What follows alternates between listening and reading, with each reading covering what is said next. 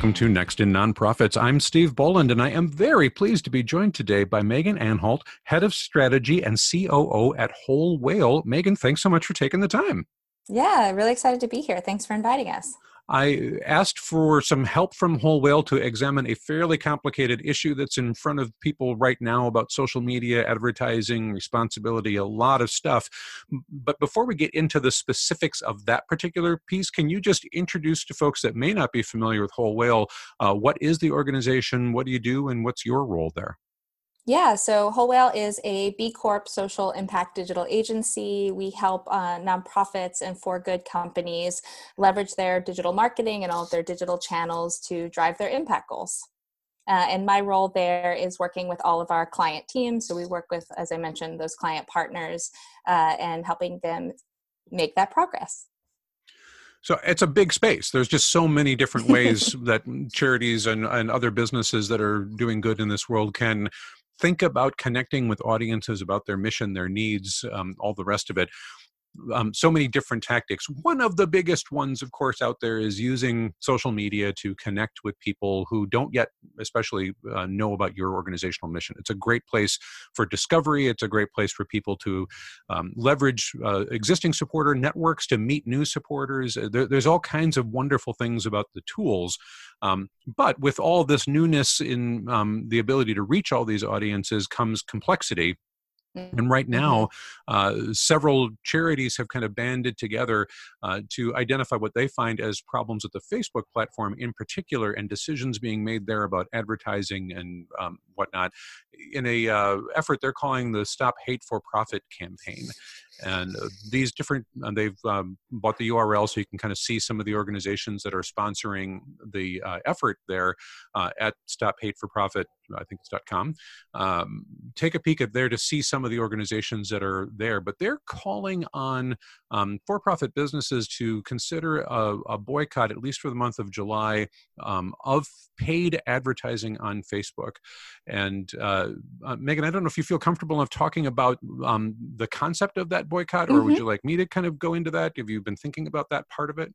Yeah, we've been doing a lot sort of looking into this, and to just say sort of upfront that we and me personally really agree with the sentiment behind the July boycott. I think it's, really unacceptable to enable incitement to violence against protesters fighting for justice in America in the wake of George Floyd and Breonna Taylor and Ahmaud Arbery and so many others.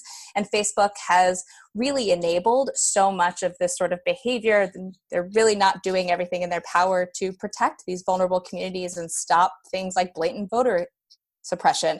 They've turned a blind eye and are actively helping in some ways to promote hate and bigotry, racism and anti-Semitism and violence. And so none of this is okay. And I really respect the incredible work these organizations, including the NAACP and Color of Change, the ADL, Common Sense Media, Free Press, and others, who have put together this powerful campaign call to action to get Facebook's attention and really try to leverage the power of advertisers on the platform who are really putting millions of dollars into the platform and be able to use that to influence the platform, Facebook itself, to change some of their policies and behaviors as it relates to these pieces. And just a moment more of background, as I've been reading this, they're calling specifically for some particular examples of citing Breitbart News, the Daily Caller, as trusted partners within the Facebook infrastructure. And there's a lot of, again, complexity around all of these issues, but I do think that looking at what exactly are they asking Facebook to do differently, it's like, well, here's some really easy examples, right? That Breitbart News as a trusted news source is a very easy one to kind of point to and say, there's a fix, of some level that you can begin relatively quickly. Does that mean that they don't get to publish on the platform? Not necessarily, right? But at least they don't necessarily need to be elevated to a higher status than other news sources in the platform. So there are some specific things that this particular campaign is calling for in terms of that. I've heard some, I think, challenging criticism around, well, what exactly do you expect them to do? And I'm like, well, more than they've done, I think is okay to ask for. But there are concrete, very specific steps in a couple of examples. Now, after those happen, it could be that there's a dialogue about how to improve it beyond those things. But Mm-hmm. there are some specific things to say, these are identifiable problems within this infrastructure that is infinitely within the power of Facebook to fix. Facebook is an advertising company, right? They, according to these websites, they made $70 billion in advertising last year. So if advertisers come to them and say, we won't spend money until you start addressing these issues, that hopefully opens up the conversation. So with that background, I think it really is, to me, particularly somebody who works with nonprofit organizations exclusively, it's challenging to think about what is the role of charities here Mm-hmm. in this space, and how they have to kind of observe, or at least what's going on, and realize many charities pay to advertise in Facebook too, again, for really Mm-hmm. good reasons that we kind of indicated at the top here, that it's an effective way to meet new people and to engage new audiences and all sorts of things. But in this moment in particular, as you start thinking about talking to your clients and whatnot, how do you help them start sorting out what they consider in this particular time, especially in July, about their own internal spends, although the campaign is not Mm-hmm. asking nonprofit organizations to not spend, but nevertheless, I think it's kind of implied, boy, we're asking everybody to think about this, so how do you start thinking about it? Yeah, I think it's a really good question. And it's definitely one we've actually gotten directly from some of our nonprofit partners. And so it's something that we are thinking a lot about. And so I think as it relates specifically to this campaign, the Stop Hate for Profit campaign, I think it's important to point out that they are specifically targeting businesses and doing so for a reason. And that's because these businesses are likely spending millions of dollars in advertising on Facebook and Instagram each year, and really have that sort of power and that clout in order to be able to leverage and stop doing so. And so I also think it's important to recognize that not all small businesses and nonprofits in particular can necessarily afford to pull ads from the platform right now in July, where they are in many cases serving valuable resources and information to vulnerable communities during a really critical time in America. So to just give you kind of a quick snapshot of some of the types of ads that we currently are sort of running on Facebook for some of our nonprofit partners, we're providing immunosuppressed communities with critical health information and resources during COVID-19. There's helpline support and mental health resources for those in crisis. Housing tools to help people protect people who may not be able to pay their rent due to the economic crisis, and also in some cases emergency crisis response fundraising for communities hit hard by this crisis. And so I think it's important to sort of consider those things in context as well. And as it relates to this campaign, there's a number of great brands who have really stepped up in joining this campaign, like Patagonia, North Face, Ben & Jerry's, Eddie Bauer. And, I don't mean to sort of minimize their brand commitment, but these are also consumer brands who are really well known for their social consciousness. And they're also likely recognizing that retail sales are down across the board anyway because of COVID right now. And they can likely get a much greater PR brand boost from being seen as those values-driven disruptors right now in this moment. And so I do think it's important to sort of look at this campaign in that context, because they are specifically targeting big businesses, consumer brands who do have sort of those visible public profiles that can actually influence those nonprofit partners. That can actually influence these Facebook as a platform. Right. And I just checked the list ahead of starting to record this conversation, and Verizon is now listed. So, I mean, talk about large players in that space. It's, one might think, North Face is a little niche, and, some of these other players are a little bit smaller, and maybe they get that PR value out of this stance more than the value of the advertisement. But certainly organizations the size of Verizon, one would think, wow, that's a different scale again from some of the smaller partners that are choosing to participate. Right, there may be really good reasons why any one individual charity may continue to spend money on the platform during July. You mentioned immunosuppressed people in particular to try and get good information to at this point.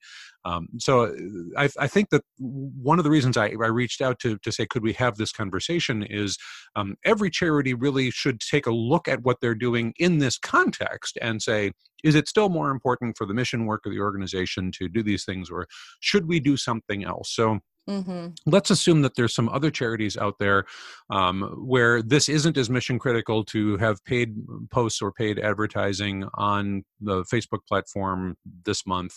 Um, should they be kind of thinking to themselves, wow, do we do some statement in solidarity with this cause?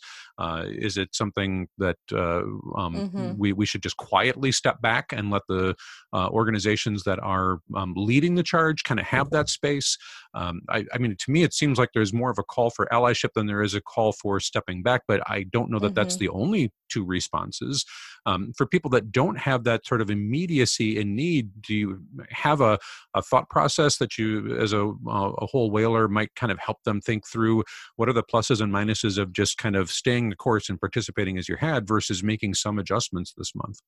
Yeah, yeah, definitely. I mean, I think organizations that do feel like that they are in a position to sort of join the boycott and take a stand against Facebook's unacceptable choices and practices absolutely should.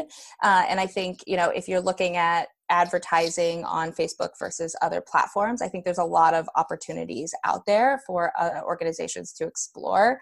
Um, I personally don't think that smaller nonprofits should have to feel the pressure to sort of choose between having an impact for their mission by, say, like running Facebook ads and their personal values, which are obviously aligned with the sentiment of this campaign. I definitely don't think that's sort of the point of the campaign. But at the same time, I think as we're looking more broadly, so looking beyond just this July boycott, but really as we view the practices of Facebook as a platform. And so say they don't make the choice to sort of make any changes organizationally to address some of these very valid concerns that organizations and communities have, then I think we really do across the board need to look sort of long-term around what that looks like. And I think, Facebook is absolutely behemoth right now, right? It's Right. a, $1.6 billion 1.6 billion person platform. And so I think there's some real risk in progressive communities sort of pulling off of that platform and handing over the power of that community to more extremist and right wing groups. And so I would be very fearful of sort of enabling that, which actually could have an overall net negative. But regardless, I think that at the end of the day, Facebook is no longer a long-term sustainable choice for nonprofits. There's a ton of value there. It's really valuable for fundraising, where $3 billion have been raised on Facebook to date. Like, that's nothing to sneeze at. But I think there's a lot of sort of other opportunities and areas to explore for nonprofits as well. So I think that is important to think about both the long-term impact of if this particular platform isn't going to make some substantive changes, what's the strategy and all the rest of it. But there's this dual concern about sort of ceding the platform to the Daily Callers of the world and just assuming that that's the only news left if everybody that has alternative viewpoints just kind of Mm-hmm. leaves. That's a concern, but there's also a little bit of this how complicit are we by using this platform, because the only way to use it in larger effect is really these days for organizations anyway is to pay to play. That the algorithm Mm-hmm. has depressed natural and organic interactions for nonprofit pages or business type pages, anything that's not an individual person, to the point where if you're extremely good at this with a really passionate audience, you can still get some organic attention. But I think most charities find that if you just put up information about here's really important stuff about what's going on with coronavirus and immunosuppressed people, if you aren't somehow pushing that engagement more substantively, the chance of it getting buried is still pretty high, even if it's really accurate, really important, really good stuff that your audience would love to see. The Facebook algorithm by nature does not want you to interact with those sorts of things that may detract from interacting with other stuff that the algorithm Mm-hmm. does want you to see. So I think looking at, like, if we come in here and agree to participate in this space, and we do so only using the native organic tools that are available to us, if you measure that impact from most charities, you're going to see pretty low numbers compared to the people that are presumably following you, that are interested in Mm-hmm. your cause, all the rest of it. When you talk with folks from Whole Whale about, your overall outreach strategies and getting your mission in front of people and all these things, how do you help people think about the organic nature of what Facebook is versus the both paid posts promoting within existing audiences and more advertising to new audiences that aren't participating, outside the context of this particular boycott? How do you help people think about that organic versus paid participation as a organization?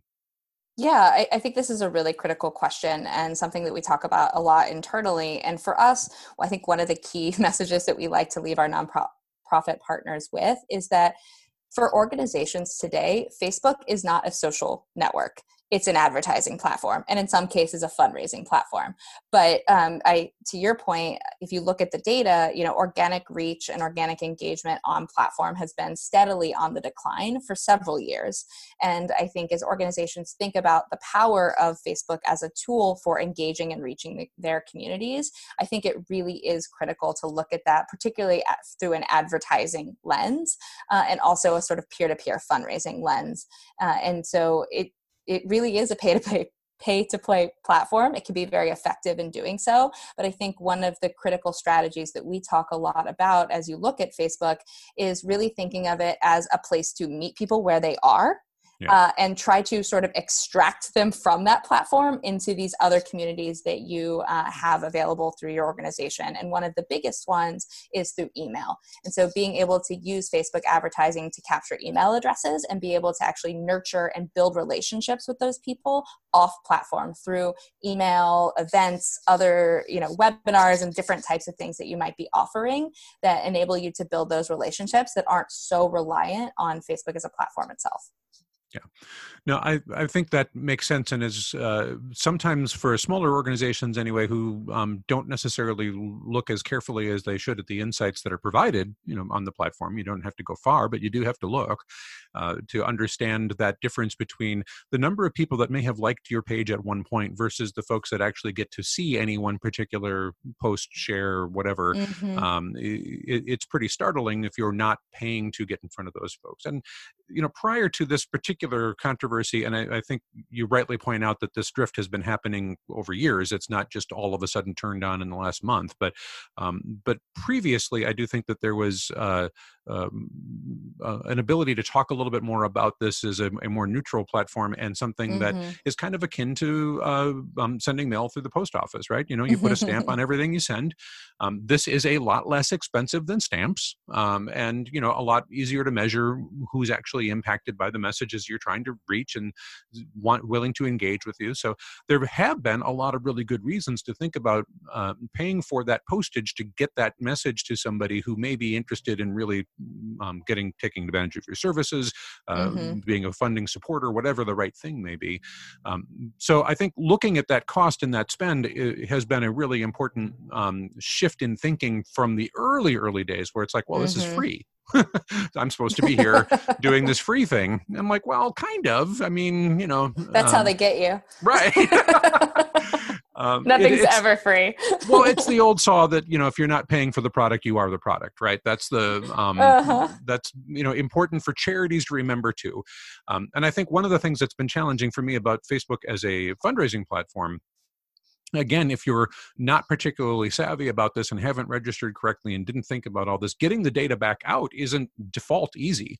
Mm-mm. That what Facebook wants is that data. They want to know that you are the kind of person that supports this charity or that charity. They want to know that that charity is advertising and you had a connection, so they learn more about things that way. They get a tremendous benefit out of these quote unquote charitable deductions, but mostly if you haven't done your homework right and signed up correctly, all you're going to get is a check from Network for Good in 6 weeks that you didn't Yep. understand where the heck it came from. So it's like, where did all these people? How many people is that? Where did it come? So I think it's good to understand that when you're talking about billions of I guess in total billions of users, the daily active number being lower, but in total number of registered users on the platform in the billions, plural, and thinking, right, we could maybe make some money on that. If all you wanted was just a little bit of money, okay, maybe that's good.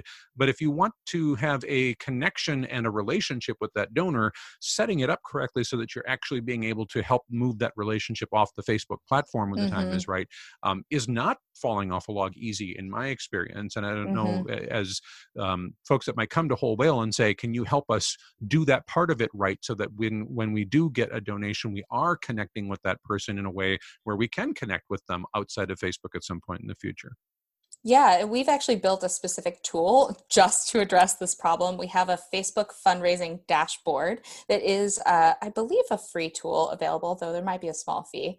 And it exists so that you can sort of be able to, one, track who is donating through these peer-to-peer fundraisers, and actually be able to follow up with them individually by clicking a link through the fundraisers that they've supported, and thanking them directly, because we think thanking your donors, even on Facebook, is critically important. We believe that you should thank your donors 4 or more times, and to reinforce sort of the value of that donation. And so we've created this tool that you can actually follow the links and be able to make those communications, and potentially even offer them an opportunity to join your newsletter or take part in other actions that might exist through your site. So again, sort of using the actions that they've taken on Facebook, and really inviting them to be a part of your broader community and network. So for those that are going to look at this question about this moment in time and the last few years really, and think Mm-hmm. kind of critically about the engagement in the platform, if you're going to do this, let's do it right. Really think about that dashboard opportunity to say, if part of what you want to do here is fundraising, don't just say, hey, click a Facebook fundraiser and Mm-hmm. see what money comes out at the end. You really want to be intentional about setting up ahead of time correctly so that you are getting that information later. Certainly that holds true through this campaign, after this campaign, all of that. So as we think about those things, I want to ask a little bit more about this question of, not just do we continue to spend money, or do we try to just go organic for a little while during this Mm-hmm. phase or whatever, but do we more affirmatively kind of show that allyship and join up and start our Facebook posts for the month with, hey, we know this campaign is going on Facebook here. We want to acknowledge this moment and not just kind of internally only adjust our strategy, but maybe publicly address this question of both allyship, if this is part of what we want to do, or at least sort of acknowledging some complicity, if that's where that goes. And that's again, wholly, I think, dependent on the organization's mission and supporters and whatnot, as to how much of that do you think about all the rest of it. I can't imagine there's a one-size-fits-all solution to that, but are you thinking about and having conversations with some of your clients about that? Yeah, and I think, as you said, I think it's up to each organization individually. You are the ones that are going to know your audience and your mission and your role best. But as I said before, I think if you are in a position to sort of stand in solidarity, publicly or otherwise, I think there's value in that. But I also think that it's important to sort of hold and have empathy for ourselves too, as we work through these towards progress. I think as progressives, we tend to really hold ourselves up, and organizationally can really hold ourselves to a really high standard, and try to be all the things for all the people. And so just acknowledging that sometimes, in service of our specific mission goals, which are having an impact in people's lives every day, we might not be able or be in a position to be able to make those statements. And that's totally okay too. Good. No, that's really appropriate. I'm glad that you brought that up. So weigh those things, be intentional about it, think it through. Don't necessarily feel like you've got to make a gut reaction decision one way or another. But I think the important thing that I would urge here is to don't just by default not do anything because you're not sure how to respond. Seek advice from the folks at Whole Whale, other places. Talk to other partner organizations. Get some feedback, but decide intentionally what you're going to do at least through this period. And I think, Megan, you threw it out there that if this ship doesn't turn around pretty soon, it may not be a sustainable place for charities to continue to do their outreach, their connection to folks. If that's true and that comes out, how do we start thinking about alternative ways of meeting people that fill the need of what a very large, well, the largest in the world platform does outside of things like email, of course, which work fantastic if you have addresses for people, but don't help you connect if you don't have them. Yeah, I think it's a great question. And there's a lot of other platforms out there, and we've been experimenting with a lot of them at Whole Whale, and a lot of them are sort of core to our day to day. So, one that we particularly think has a really high value is the Google Ad Grant through Google's program, where they provide up to $10,000 in search. Yep. In-kind search advertising each month, and that can be tremendously valuable for organizations who are trying to meet their communities in moments where there's a need base, where they're searching for particular resources or information, and the organization is well equipped to sort of be there to provide the answers that those communities might be looking for. And so that is certainly something that we think you can really get a ton of value out of. And so if you haven't had an opportunity to take a look at that, I recommend it. We also have a course at Whole Whale University that does really show you how you can leverage the Google Ad Grant for some of the things that we're talking about. We also really like YouTube for particularly capturing relevant attention. So YouTube isn't nearly as good, at least presently, as Facebook in terms of driving traffic or conversions on site, but it's really good about capturing attention. And so they have a minimum 30-second video view, which we've been able to see captured through advertising for as little as 2 cents for that view. And so that can be really powerful for nonprofits who have great video and storytelling content at their disposal, and they're trying to reach communities with those particular messages that way. So there's a ton of other sort of audio platforms you can experiment with, other display advertising, obviously the Google Display Network. You mentioned Verizon. There's a Verizon Display Network and sort of other emerging platforms out there. So there's a lot to play around with and experiment with for organizations looking for other solutions. I think a lot of us that have done paid advertisement, paid promoted posts on tools like Facebook are using it, because yes, it's very effective, but it's also extremely inexpensive. So as you start thinking about some of these other opportunities, I've worked with a lot of charities that have used the Google Grants tool, but stick to the grants side of it rather than the display network. So the grants are really only available within the search platform and not the display platform. If you're going to go there, you do need to pay to participate. But I don't know a lot of folks that use that and look at results. Is that comparable in cost and benefit, or are we going to just need to pay a little bit more if we're going to have to use that kind of a tool?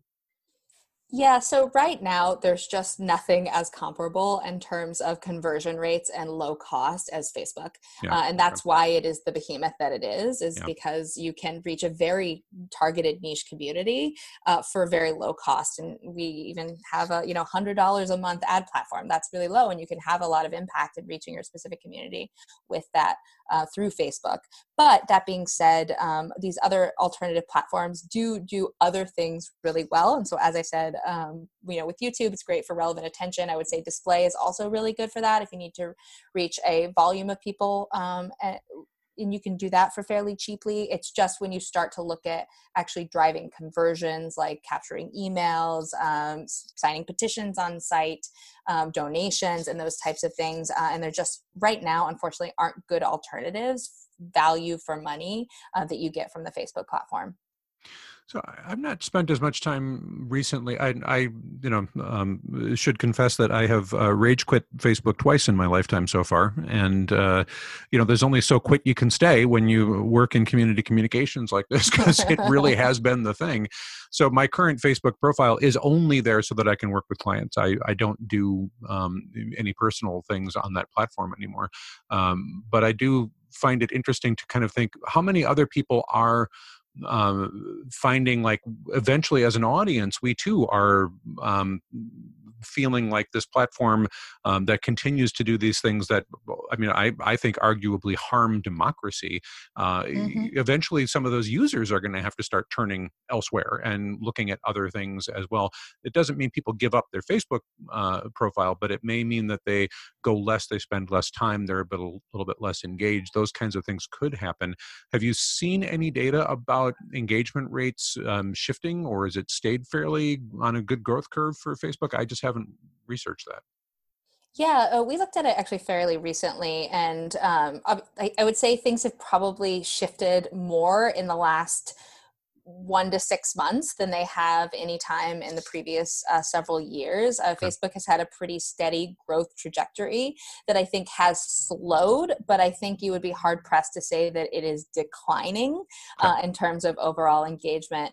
But that being said, we as users on the platform have the most power, and I think we have been talking about nonprofits and living their values and pulling off of the Facebook platform. But at the end of the day, nonprofits are just meeting people where they are. Right. And so I think the real question that you've also raised here is, at what point do people and individuals start pulling off of the platform en masse? Because that's how Facebook is truly going to lose its power. It has the power that it has because of the decades of user data and active users that they have, and machine learning that they've been able to develop over time. And so we really have that in our power as individual users to be able to create that shift.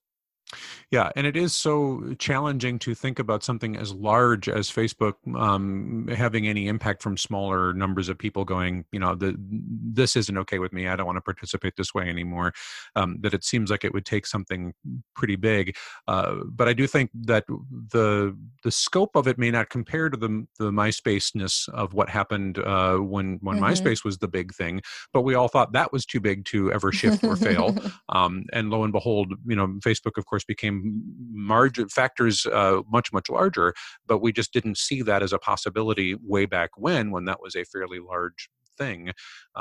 So I do think it's important to think that this is an important element for nonprofits to consider, to think about, to plan for right now, but it may shift over time if the platform doesn't change, if these large-scale advertisers start reaching some of their audiences and explaining why they're making these choices. That may have more of an impact than the individual charities that had been doing that. So that to me is a little hopeful, but I do think it is incumbent on the nonprofit organizations that are looking at these shifts now to, as you said, start thinking now, if that platform isn't the same as it was for whatever reason, either the user engagement goes down or we just don't feel comfortable doing business in that space anymore, how do we continue to get the word out about this mission, and where do we go where people are? And I think that's a really important and challenging space to think about. And I don't know, again, that there's any one answer, but there may be more segmented answers. The growth and whatnot on Twitter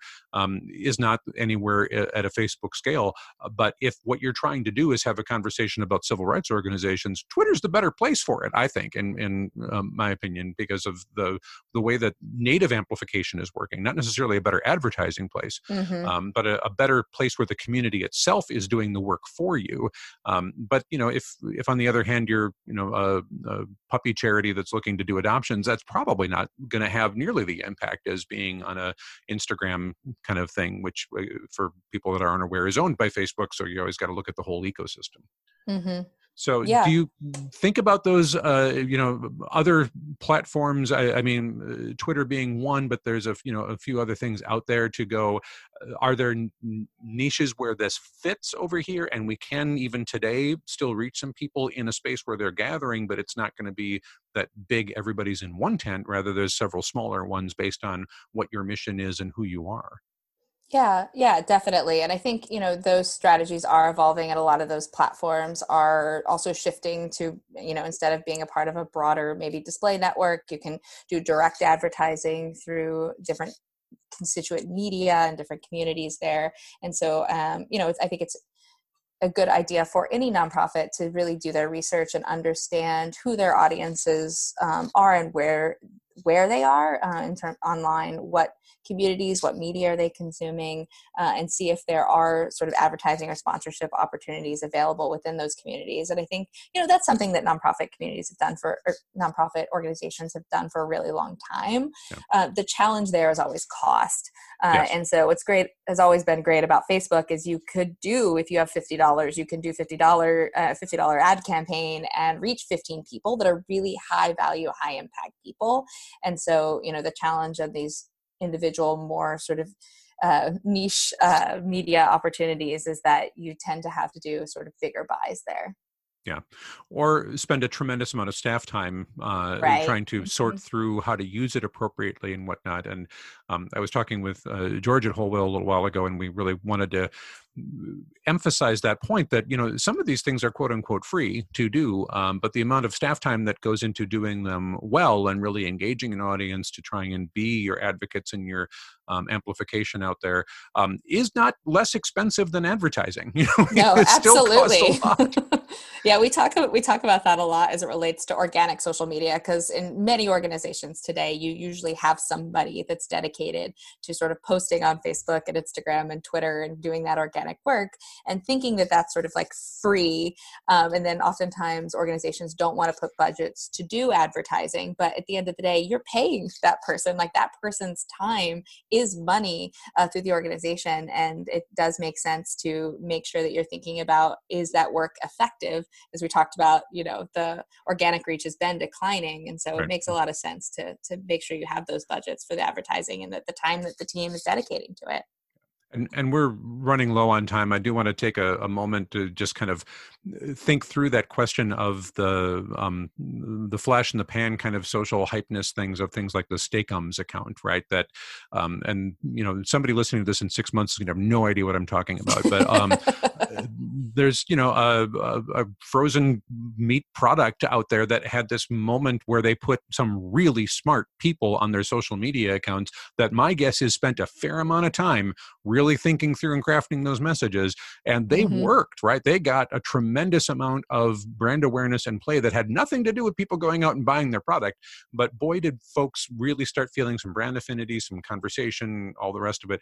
But my guess is the amount of staff time that had to go into shifting their conversation into being sort of this woke brand away from what they're traditionally doing could not have been inexpensive. I would love to see a study someday on what they spent on that, but I got to think it was Yep. interesting anyway. So just a quick thought on that. I don't imagine anybody at the office at Whole Whale has been talking about things like that. Interesting to me.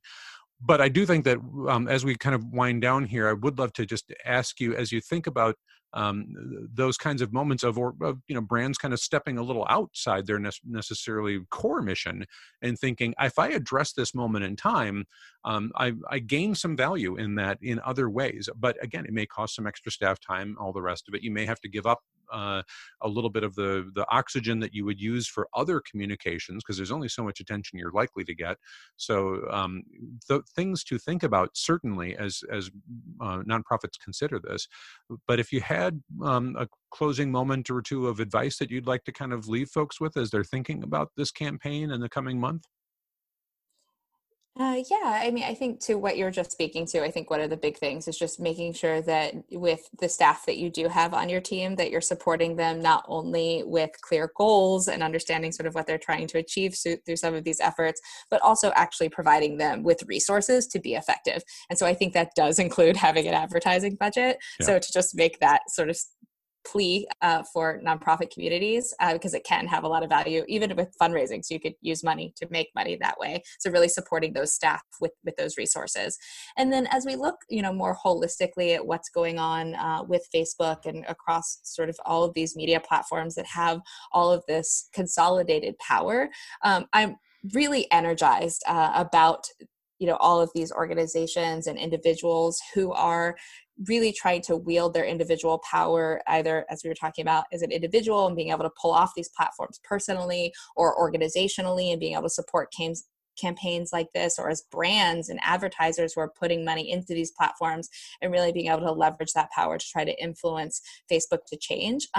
I'm hopeful that they are going to be responsive to this campaign specifically and the very clear guidelines and opportunities for change that have been outlined there.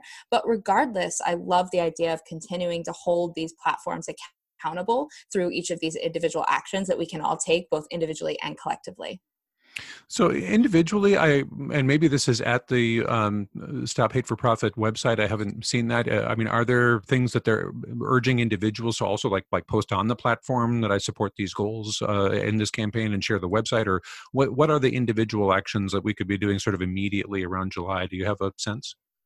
Yeah, I don't know if they're calling for it directly through the site itself, though obviously the Stop Hate for Profit hashtag has really been gaining momentum, and there's opportunities to really share and leverage that. And I think from my perspective, one of the greatest things we can do as individuals and as consumers is apply pressure to those big brands that really are the ones that are spending the billions of dollars on the platform. And so if you have brands that you really support, calling them out individually in a lot of the ways that you've seen these organizations do, and trying to really invite them to participate in this campaign, because I think they've done a really good job setting a call to action that I think is very attainable right now, given the moment and where people stand. And so there is a unique opportunity in July to be able to leverage this power and try to get Facebook's attention.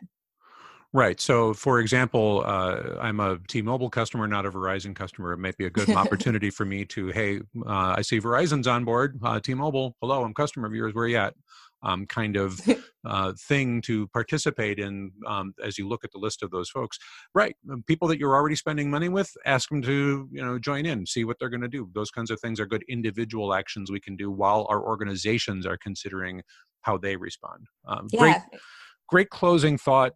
So I just want to take a moment to say thank you to Megan Anholt, to the head of strategy and COO at Whole Whale. Megan, thank you again for your time. Yeah, thank you. It was great.